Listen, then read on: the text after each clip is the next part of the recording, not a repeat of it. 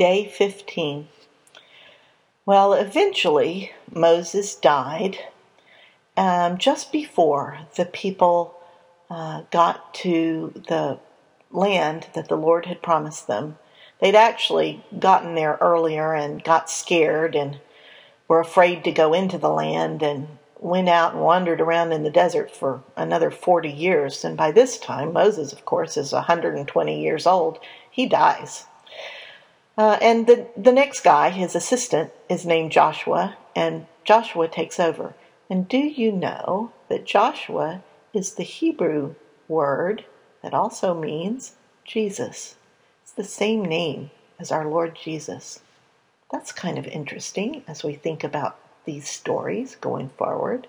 Here we are at the Jordan River, right on the edge of the promised land, the land God has promised to the Israelites. But there's one problem. Big, mean people already live in that land. These are those people that we learned about earlier when we were talking about Abraham. These are their descendants. They still worship those other gods. They still do things like sacrifice their children. They still worship idols. They're not following our God, the God of Abraham and Isaac and Jacob. They're following their own ways and their own gods. And the Lord is pretty fed up with them and has decided he's going to give their land to the Israelites. But how is that going to happen? Those Israelites, remember, they're not soldiers. They had to be saved at the beginning of the journey. Remember when the Egyptians were chasing them?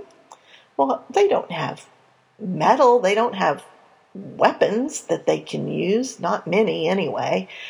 So they've got to kind of figure out how are they going to take this land. And so the Lord tells Joshua to send 2 spies into the land. And so the spies sneak across the river and they get to the first city. Now back then, the big cities, they had walls around them. They were fortresses because it was a pretty barbaric and warrior-like society.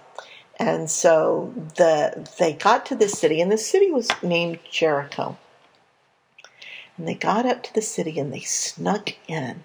Now, if you're a man and you're trying to hide in a city where you've got no place to go at night, where would you hide? Well, these spies knew just what to do. They went to a brothel. They went to a house where a prostitute lived. And they hid there, pretending to be customers.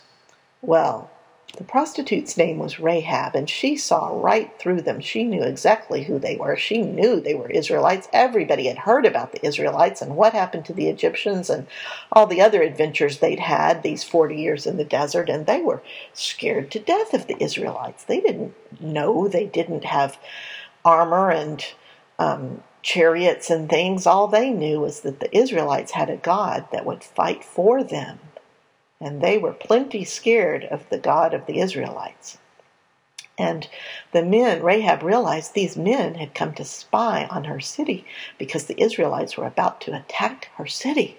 And she was scared to death. But she was more scared of the God of the Israelites. And so she made a deal with the 2 spies. She said, listen, I will not tell on you, and I will not give you up to the king of this city if you promise that when you attack, you will spare me and my household. And so the men said, that's a deal. If you don't turn us in, if you hide us from the soldiers who are looking for us right now, we promise that when we attack, we will not attack your house. So bring all your family into your house and hang a red cord, a red rope outside of your house, like a sash. And we will tell all our soldiers, don't attack the house that has the red sash hanging outside of it. And so Rahab hid the men up on her roof under some stuff. And when the soldiers came to the door, bang, bang, bang, bang, let us in. She let them in, and they said, we heard 2 spies came here. Where are they? She said, they did, and they went that way. and she pointed those soldiers out into the fields outside of the city, and they went off. And because of her bravery and her quick thinking, the 2 Israelite spies were saved. Their lives were saved. And she let them down over the wall with a rope, and they went back and told Joshua everything that had happened. And in the ensuing battle, which the Lord actually did fight at the Battle of Jericho, Rahab's family and her home were saved. Everybody else in the city died, but Rahab was saved.